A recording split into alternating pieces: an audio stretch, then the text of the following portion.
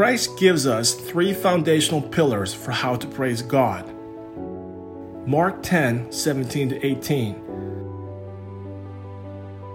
As he was setting out on a journey, a man ran up, knelt down before him, and asked, "Good teacher, what must I do to inherit eternal life?"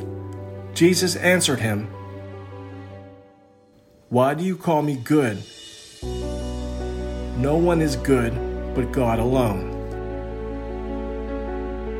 In a single response, Christ gives us three foundational pillars for how to praise God. The first pillar of praise, the proclamation that God is good.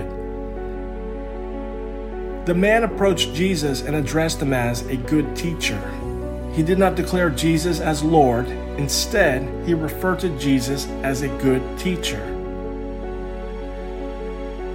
With this remark, the man established a division between good and God, which is untrue. Jesus corrected the man, "Why do you call me good? No one is good but God alone." His response directly disputes the man's separation of good and God. God alone is good, so one cannot acknowledge that Jesus is good but not recognize that he is God.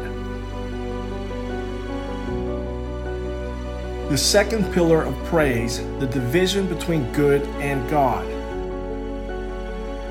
We fall into the snare of partitioning good from God when we neglect to admit God's hands in the goodness of being a good person, a good spouse, a good parent, a good sibling, a good child, a good neighbor.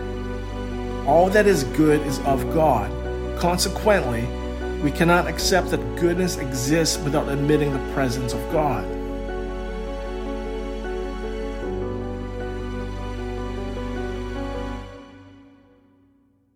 The third pillar of praise, the humble rejection.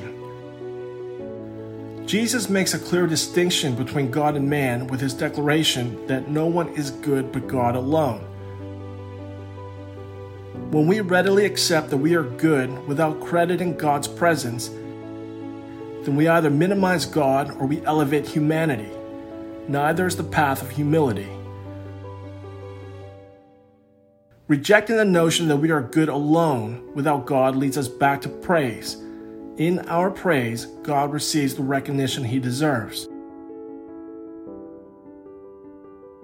Let us pray.